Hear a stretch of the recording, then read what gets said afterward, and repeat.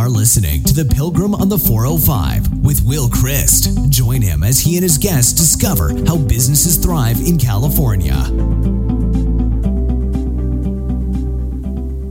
Well, welcome to The Pilgrim on the 405. We're going to have a great conversation today, very, very timely, with Ed LaFrance, who is the VP for Business Development for Datacate in Rancho Cordova.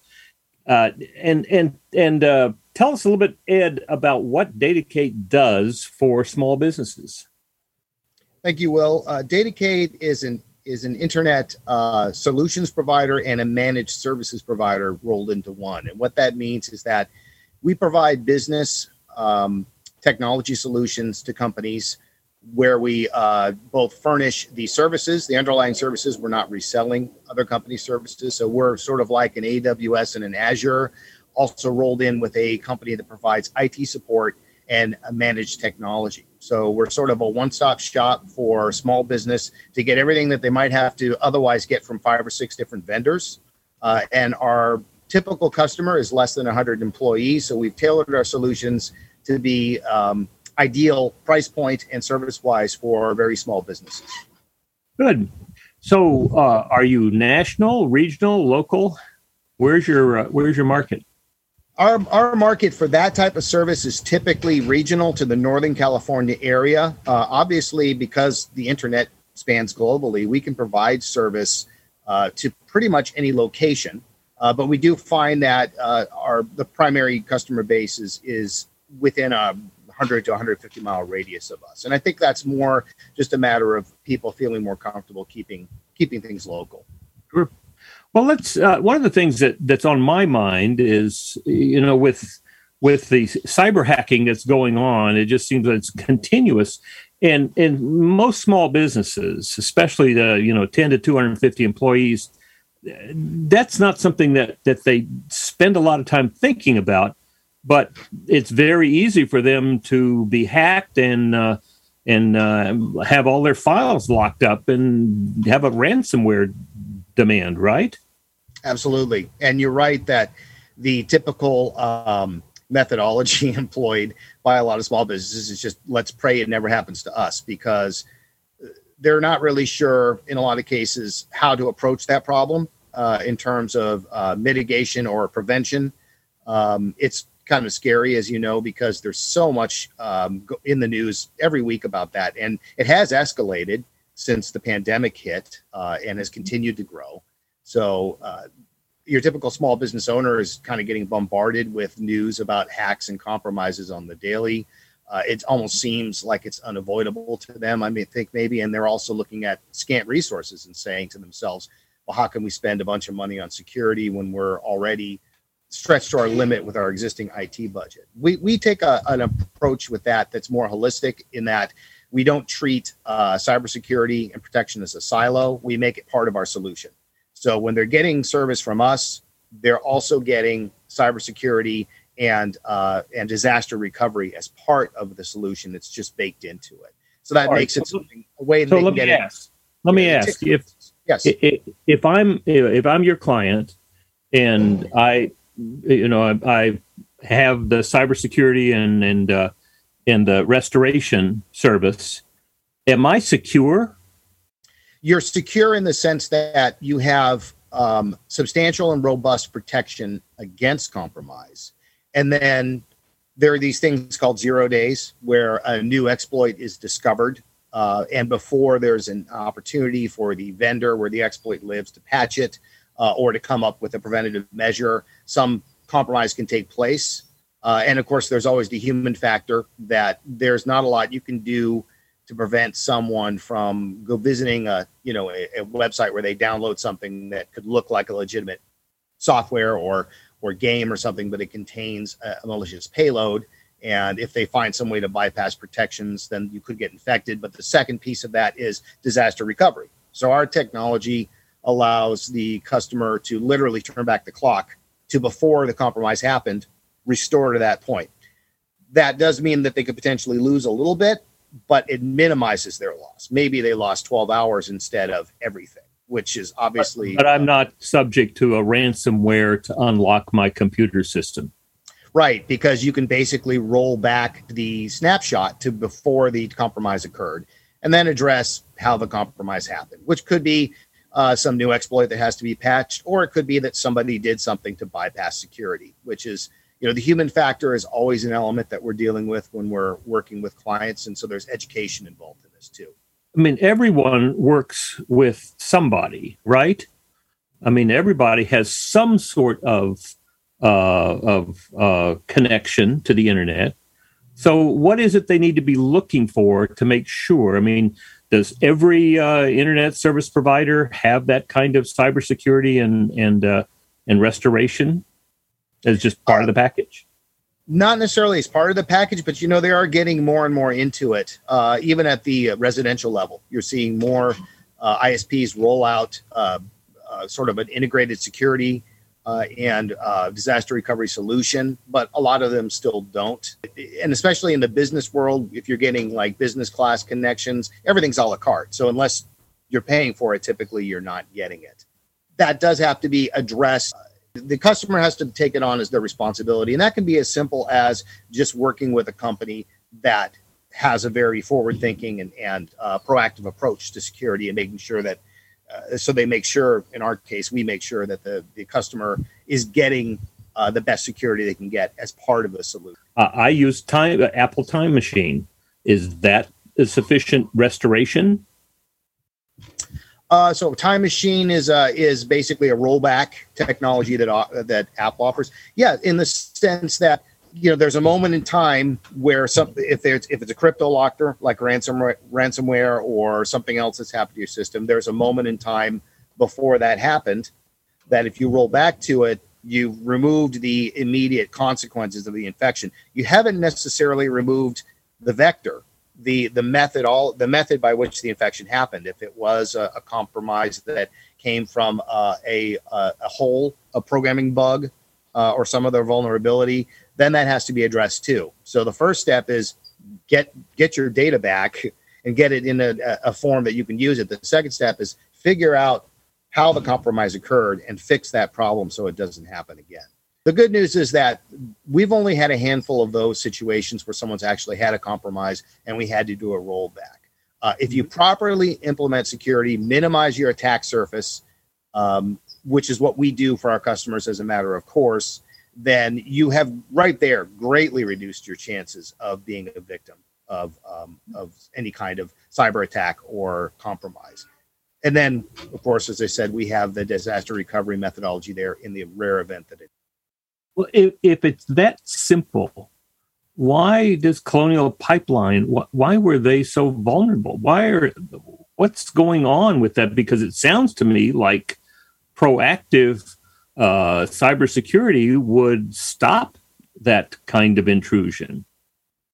I agree. And I haven't studied the Colonial Pipeline situation too closely, other than just the screaming headlines about, everything that happened. And I believe, was it their case where they said they paid out millions in ransomware and then it was tracked down subsequently is because they paid in Bitcoin, which is surprisingly not as private as it's supposed to be. But in that case, it was a good thing.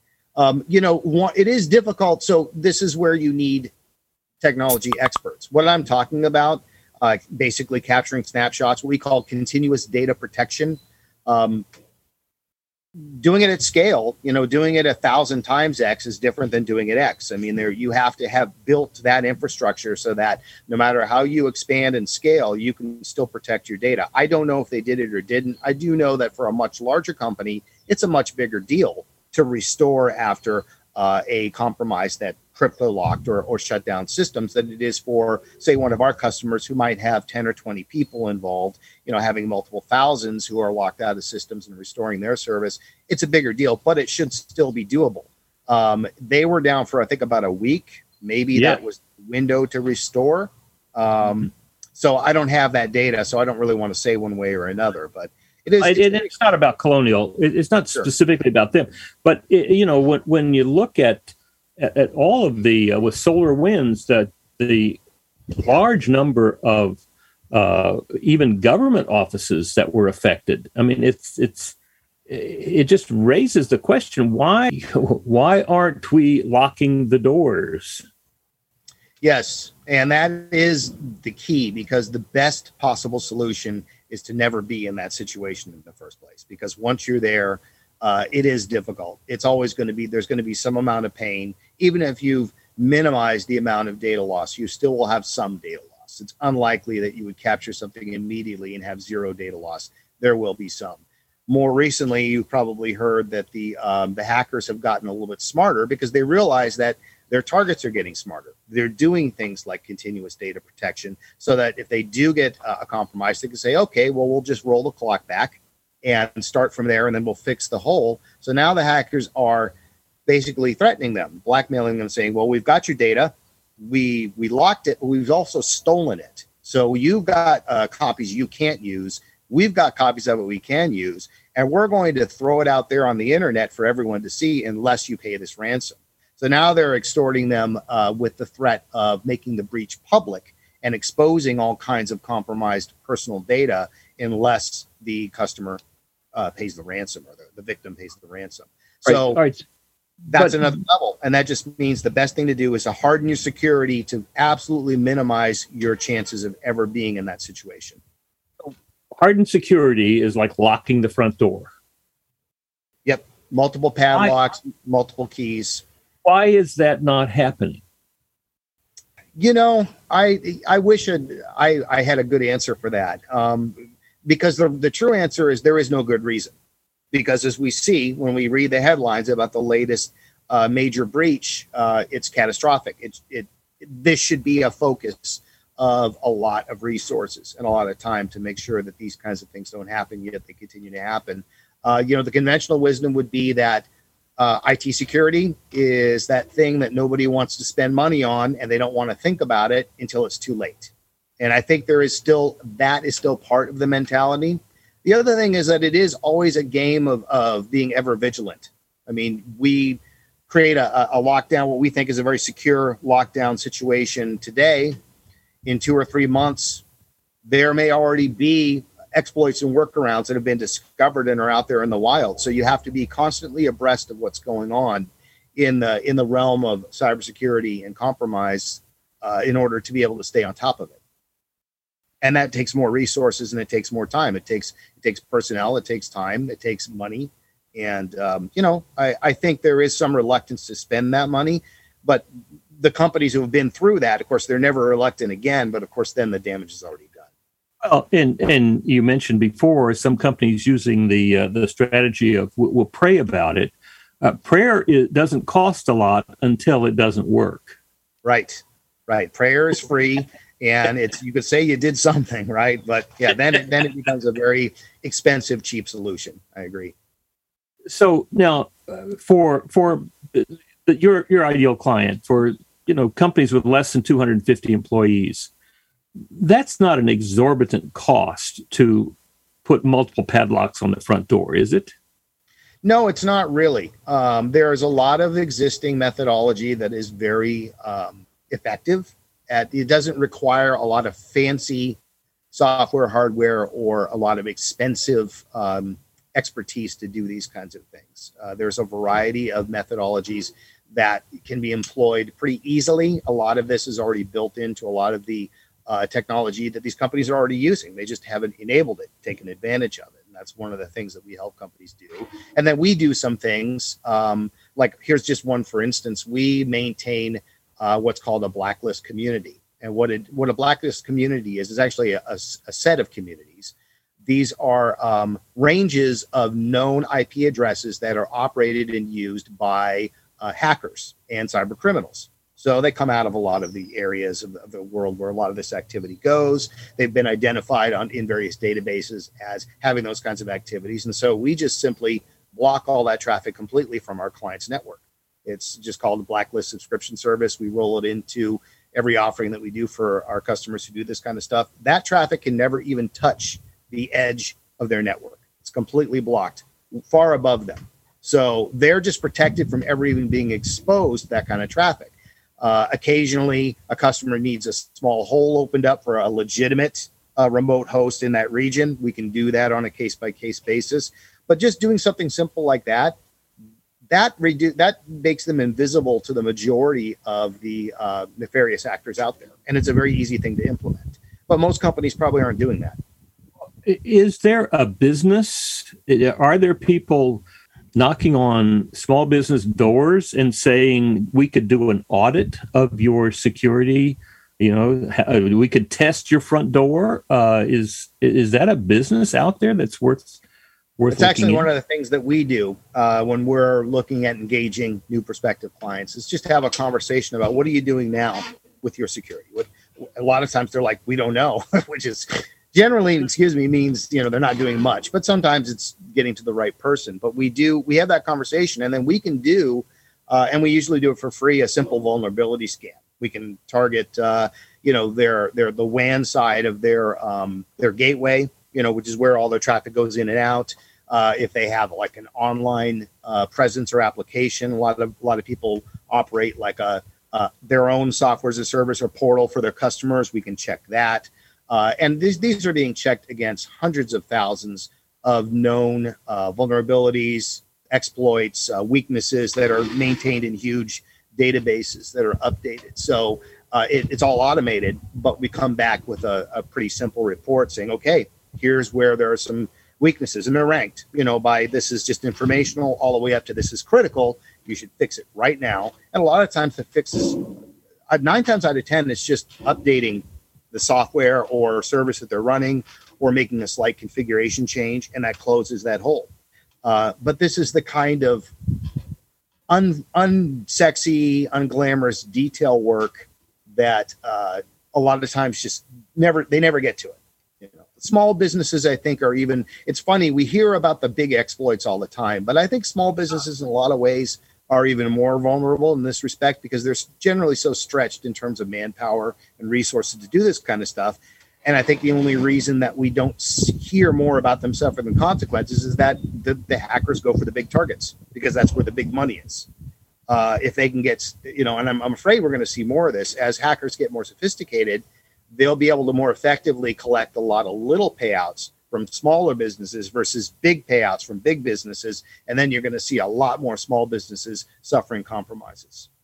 Well, for my clients, my clients are 10 to 250 employees. I mean, I'm an EOS implementer, the Entrepreneurial Operating System. Are you familiar with that? I'm sorry, could you say again? Are you familiar with EOS? Yes. Yes. Entrepreneur. All right. So that's what I do and my fellow implementers. And we generally have somewhere between 20 and 30 clients each. And I'm wondering if that's not something that if there's not a place where we could say, unless you are absolutely certain that you are invulnerable, you should talk to Ed.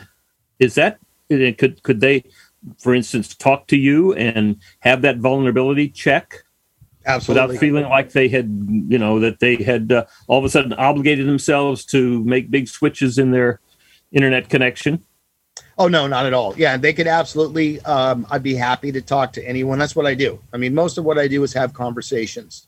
When I'm not peddling so much as I'm just talking to people about what they've got going on now and what they'd like to see change, where their pain points are. So, yeah, we could have that conversation. Or the basic vulnerability scan will do up to 3 points. It's for free. We give you the report, and there's no obligation, as you said. They can fix it themselves if they want. The report explains in a lot of detail exactly where the issues are and what you should do to correct it. And anybody with a moderate amount of technical skill can do it. So that they can walk away with that and use it however they want, give it to their IT guy or whoever takes care of it. And we're happy to do that. I think better security benefits everyone. So this is give back. And we're always happy to have a further conversation about some of the services we offer that enhance security and how they could use those.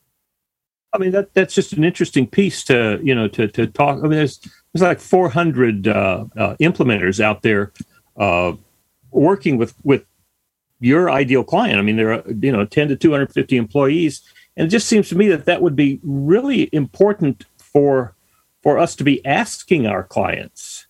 Have you taken a look at your cybersecurity? Do you know what that would mean?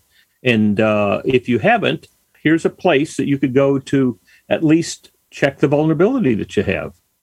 Yes, Absolutely. And it is an important conversation. And it's like, would you launch a business without getting, GL and other business insurance that you need? You know that you're spending the insurance money in the hopes that you never have to use the insurance. That's what all businesses hope. You never want to have to be picking up the phone and saying the building burned down, or, we've got an, E&O lawsuit. But you need to. It's part of the due diligence of being in business. Cybersecurity these days is an incredibly critical part of the due diligence of being in business. Absolutely. I would say that should be a conversation you're having routinely with any business who's looking to succeed and to survive, to weather the storm, because again, sooner or later, everyone's going to get touched by this. We've had plenty of attackers attempt to penetrate our network, attempt to attack our clients. We see that traffic all the time. We monitor it. We get alarms when it goes off.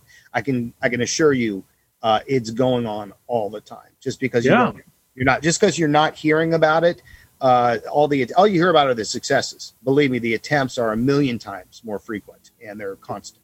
But the hacker is not sitting there punching buttons. The hacker has an automated process to just simply go through IP addresses, correct? Yeah, bots and scripts, crawlers out there are just walking IP addresses, running a very sophisticated series of vulnerability tests, working on, being able to pull all kinds of information that you have no idea that your network devices and your network is even giving out. They can find out what kind of computers you're running. They can find out, what type of firewall or routing device, or if you're running web applications, what kind of services you're running to support them. There's a lot of information they can pull, and they can use that, and it's all automated to determine, okay, based on what we have out here, let's do these series tests and see what comes back. Maybe there's a hole somewhere, and it's amazing how often they find some low-hanging fruit, and one vector is all that's needed to get in there, and then they can do And so it's similar to somebody just walking down the street, turning doorknobs, right? Yes, right. And it's not just one person. It's not just right. But it's not just one person. It's lots of people walking down the street, turning doorknobs or pushing a remote button. But it's not like somebody had to have it in for the company. It's that they're on the internet and with an IP address. It's like the telephone book, and we're just going through every one of the numbers in there to see who picks it up, see who's vulnerable. Absolutely. Checking for windows that are not locked and things like that. And it's a business. I mean, I've been in this long enough that I remember back when the first virus was actually developed, and it had to be spread by floppy disk. In the early days of hacking and, developing viruses and worms, it was all about bragging rights. And occasionally it was about revenge. But really, it's all about money now. This is a business. It's a criminal enterprise. It's nothing personal. It's just if you are, in their minds, quote unquote, dumb enough to get caught out, then they're going to shake you down for some serious money. Yeah. Yeah, well, I want to come back. If you can stick around for a little bit, but come back after a short break for the commercial. And I want to ask you more about what you see coming in the future for small businesses and internet technology. Okay, great.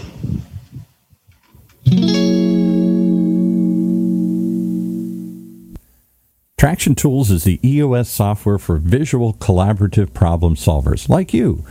Built to manage each key component of your business, including vision and traction, data, people, meetings, and even process. The new digital whiteboard helps you illustrate, communicate, and work together throughout the decision-making process, and our new document drive makes file sharing even easier. So, if you want to save time and reduce repetitive tasks with easy automations, you really should take a look at Traction Tools and their EOS software. Sign up for a 30-day free trial at mytractiontools.com. That's mytractiontools.com.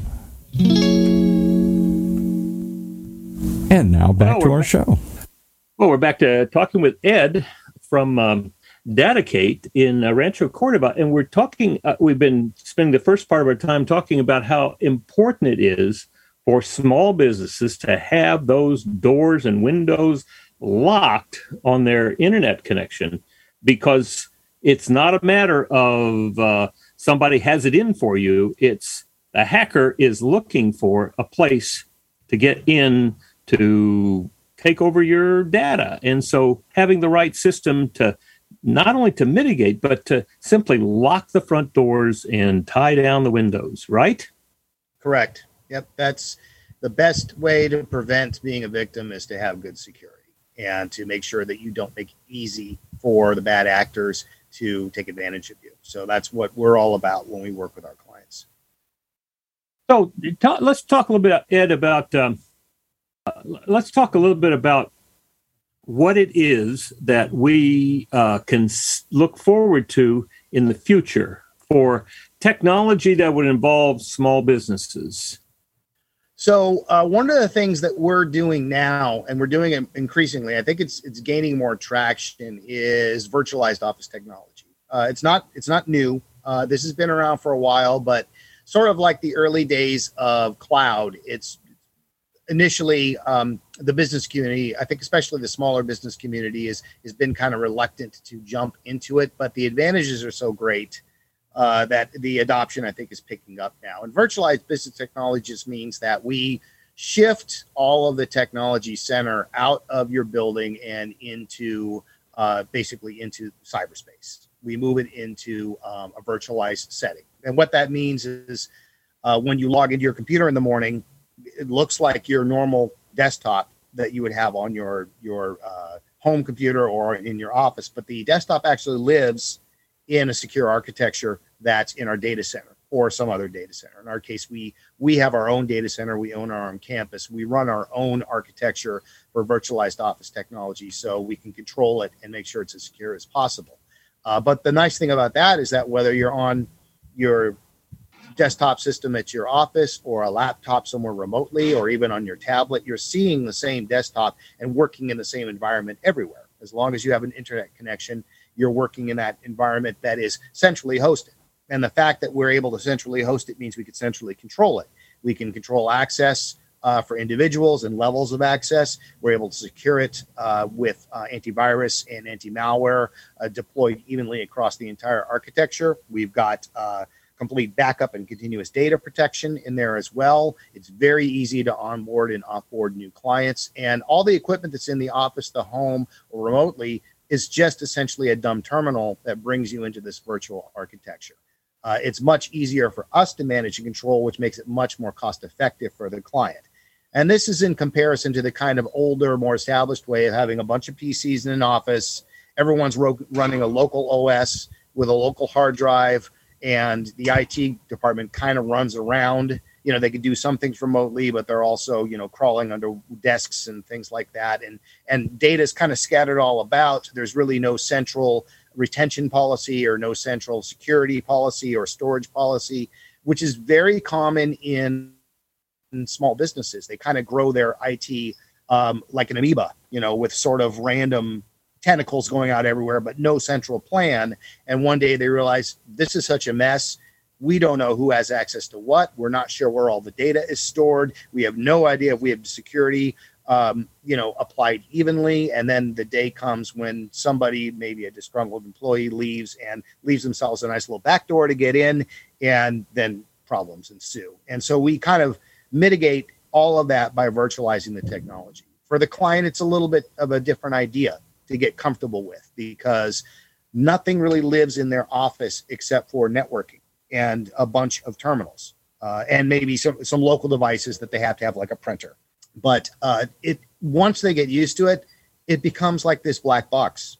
It's just a turnkey solution. It just works. They never think about IT anymore. And we support everything: onboarding and offboarding of new clients, troubleshooting, and we do almost everything remotely. So they never have to wait for somebody to show up. If someone's having a problem, their computer won't boot for some reason, or they got themselves locked out of their desktop, we can jump in there remotely and fix it in just a few minutes time. So it becomes this very, very, it's basically IT as a service. where they never really think about it. It just works. And that's becoming more and more common. We're doing a big implementation for one of the animal hospitals out here that's going completely virtualized office technology. We even do voice. So we can implement your IVR phone system extensions. We provide the hardware all pre-programmed. So you just plug it in and it works.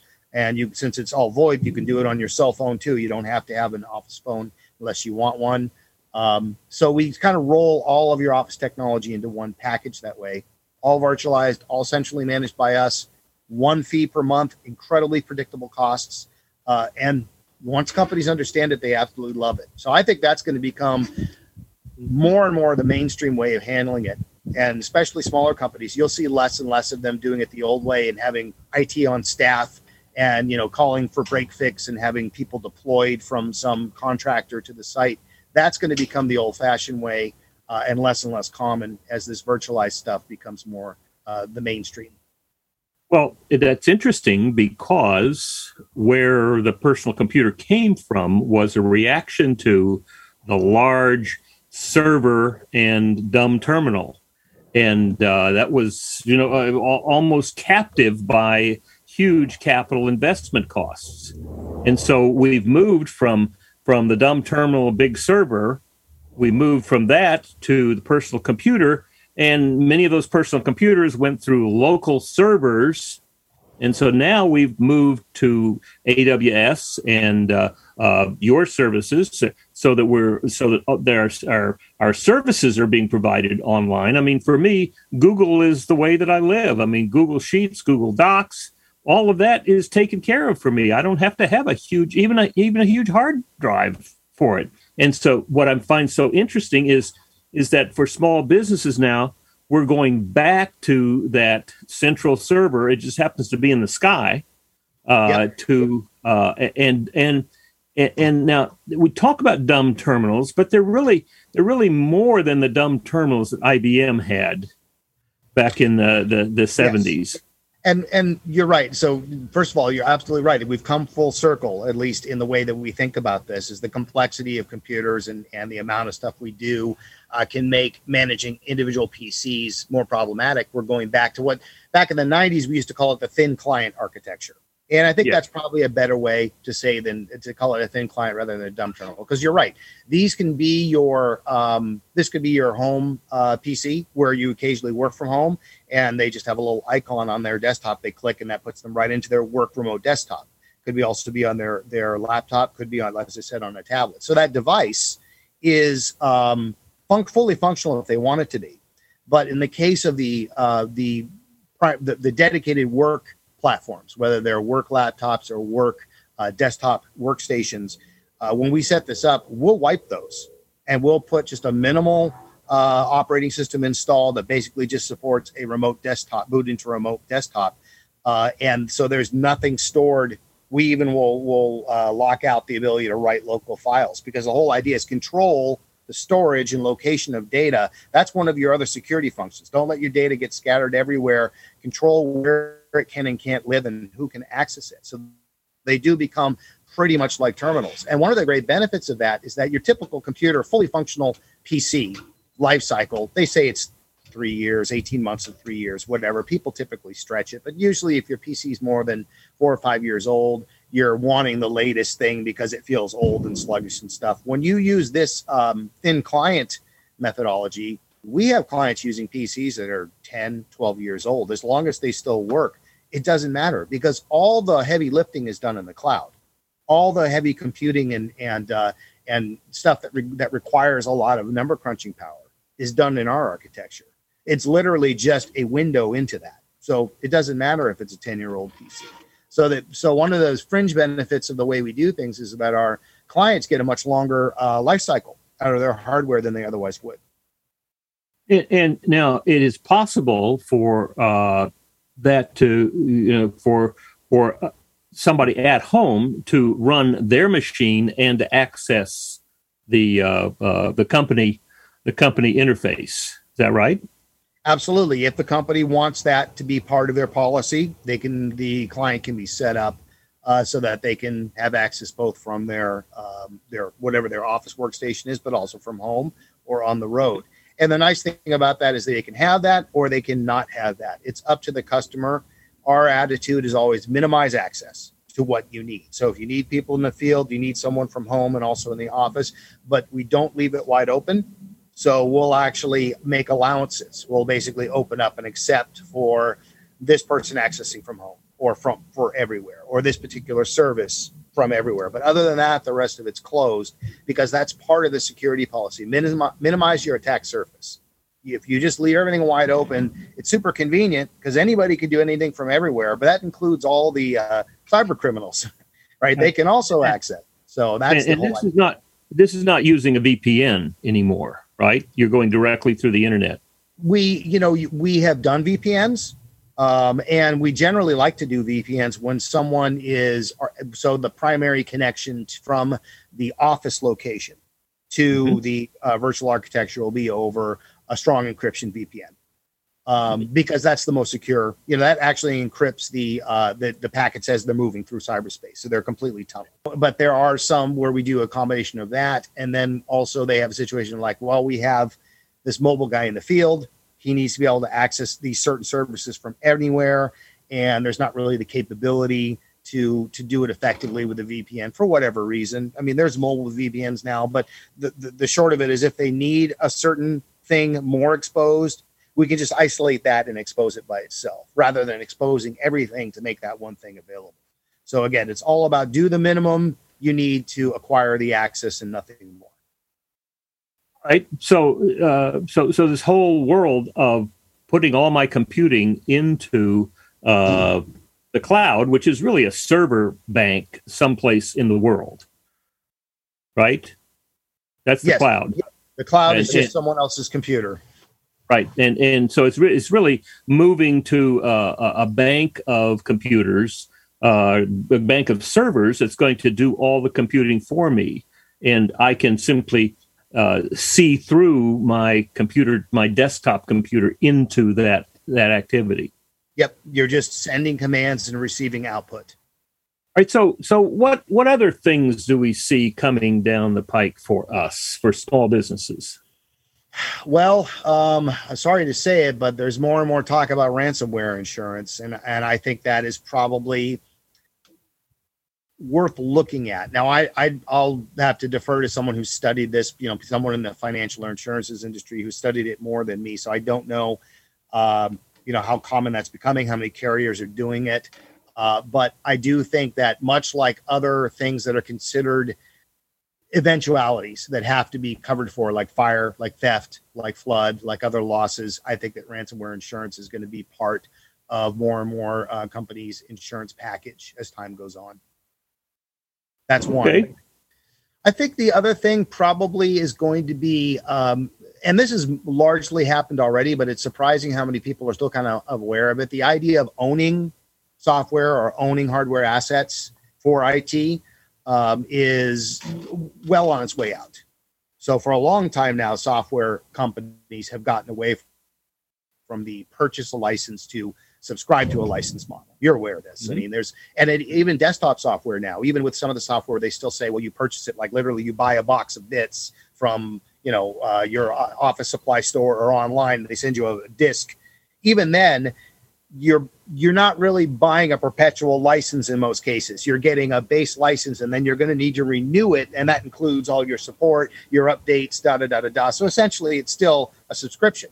And so that model's been there for a while, and now I think more and more we're going to see things like platforms, desktops. Another area where there's been licenses for a while is output devices like MFPs, multifunction printers or multifunction devices. Those have become more and more kind of a licensing thing because you're usually leasing them rather than buying them outright. And if you buy it outright, if you want to support it, you're going to have to get a support contract. So basically, you're still licensing. I think it's kind of just going to go whole hog, that we won't really own the technology. We'll just lease it. We'll just subscribe to it. Hardware and software and services will all be subscription. And you won't actually purchase any assets, which means you won't be depreciating any assets anymore. So there'll be tax implications. But the reason that we'll do that is because it just really simplifies the model and it controls costs. It makes them predictable. If you know that you're going to get this package of things for X dollars, and you'll have that for as long as you want to get it. And they handle all the refreshing of any hardware and any support and any maintenance. That's much more predictable than trying to acquire a bunch of assets that you own and then handle support, maintenance, and upgrades separately. So I think it's just going to become more of a common way to approach things. Well, two examples. One is before COVID came, we had an office where my assistant and I were in the office, and we had a conference room that we used for sessions, right, for my clients. Come COVID, and it all becomes virtual. And so we're all remote for all of the sessions. So that meant in January, I just decided I don't need all of this anymore. I'm not going to the office, so let's just let go. And so that meant that the printer, just an HP, simple HP printer that my assistant had been using and managing because we had a big Konica, huge printer. But so this HP came home with me to my home office. Well, what I discovered was I couldn't just go out and buy ink. It is monitored by HP, and we pay a monthly fee. And when the ink is low, in comes the package and put this into your computer. Well, that was amazing to me that they are monitoring my ink usage. Yep. Just reminded me that this is what I have sitting on my desk is like the razor, and they're sending me the razor blades just like Gillette does every month for my razor blades, right? So that whole notion of they will take care of supplying the tools that I need to use these machines. Yep. Likewise with DirecTV, when there's a problem with the receiver, I just call and they tell me what to do. They fix it. And when there's an upgrade, they'll let me know and they ship me a new receiver and I ship the old one back. No cost because I'm paying for it every month.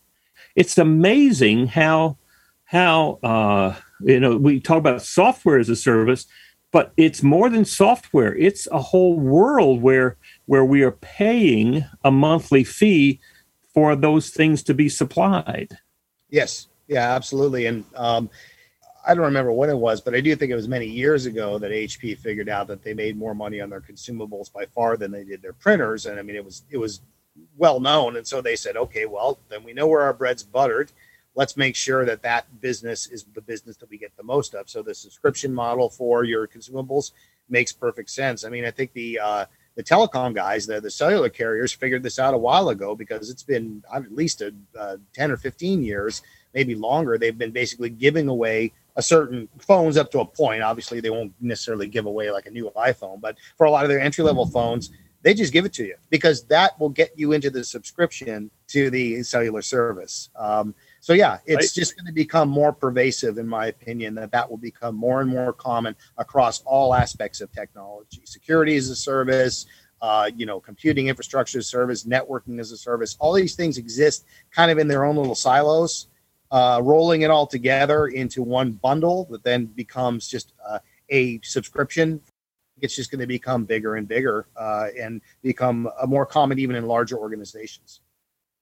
Oh, I was surprised. I went through a little shift in my tablet, my iPad tablet, because the new iPad was coming out. So I wanted to get that, but there was a space in between where I had turned in my old iPad, which was like a Generation 2, waiting for this Generation 5, and so I had a space there where they didn't have an iPad, and it dawned on me. I wonder if there's a place where I could rent a 4th generation iPad for a month, not any more than a month. San Diego, call them up, $100 overnight. Here's my iPad. When I finish, erase it, ship it back. They gave me a return shipping label. Boom! It's amazing. It's amazing how we've moved from goodness. My first Apple IIe was an enormous process of buying that and owning it, and just amazing difference. We are moving in so fast right now.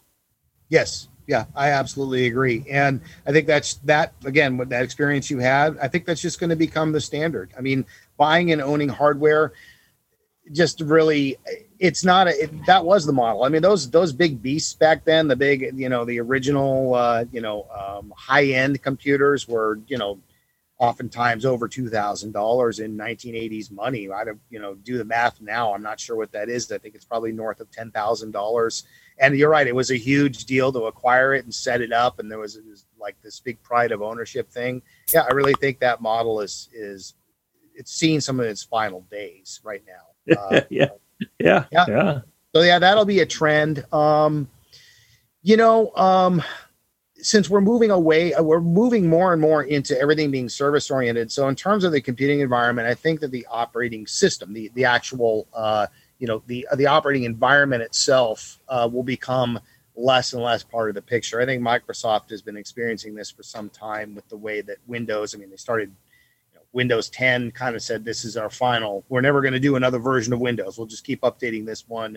And they were giving it away for free and, implementing it in the cloud and whatnot. So many of us, we do so much, as you mentioned, we're Google Advantage partners. So that's one of we're big on what used to be called G Suite. Now it's called Workspace or Workplace. That whole suite of tools, email, productivity apps, etc. Others like the Office 365 environment. Either way, you're using a browser in most cases that could be running on any platform. It could be on a Windows desktop, an Apple desktop. It could be on a Linux desktop. It could be on this Chromebook that I'm using now. It almost doesn't matter. It's just a window into a standardized technology. So those environments are going to become less and less important or distinguished. I think they'll all start to look pretty much the same, and we won't really know or care what environment we're using because it's the end process that matters to us. Whereas before, you remember the Windows versus Apple wars, which are still going on. We're legendary, and to this day, you still have the diehards on either side. But they're kind of looking backward. Looking forward, I think it's going to become very much, operating system agnostic. That'll be so far down in the plumbing, we won't even notice it anymore. I listened to WWDC from yesterday. I had the snippets from it last night. And Apple is talking about all the new things, and what they're really doing is they're cutting the edge, cutting through, and others will follow. But it's interesting to see all the kind of creativity that comes out. It used to be Microsoft was doing that, but I don't see them doing much anymore. But Apple has this. What would happen if you could do this, and how would this connect, and and a lot of that, which is interesting to me. I don't think it's always a major business opportunity for my clients, but it's fun. It's fun. Sure. Well, sure. Ed, thank you very much for being. This has been it's been a lot of fun. So, tell us how would people get in touch with you if they wanted to access that vulnerability, a cyber vulnerability test that you have? Oh, any number of ways. So our website is Datacate. That's DATAC as in Charlie, ATE.net, and .com gets you to the same place, so it doesn't matter. And then, there's our main numbers on there. There's a contact form that they could use to submit. My direct email is just edl@datacate.com, so they could always email me directly. So ring me up, email me, or use the contact form. I'm happy to talk to anyone who would like to learn more about that and get a vulnerability scan and just talk about cybersecurity. I mean, our position, of course, is that the last thing we want to see is a customer have a cybersecurity incident. It's hugely painful for them, and it's hugely painful for us to mitigate it. So the more people I can see get to a place where they have the absolute minimum risk of that, the better. Whether they're clients or not, ultimately it benefits all of us, and we always want to help people get there. Excellent. Well, thank you so much for being with us, Ed. This has been a lot of fun and great conversation. I look forward to talking with you again soon because we have a lot of clients that are in the same marketplace, so we might be able to talk about helping them. This is just one more example of how businesses in California thrive. You've been listening to The Pilgrim on the 405 with Will Christ.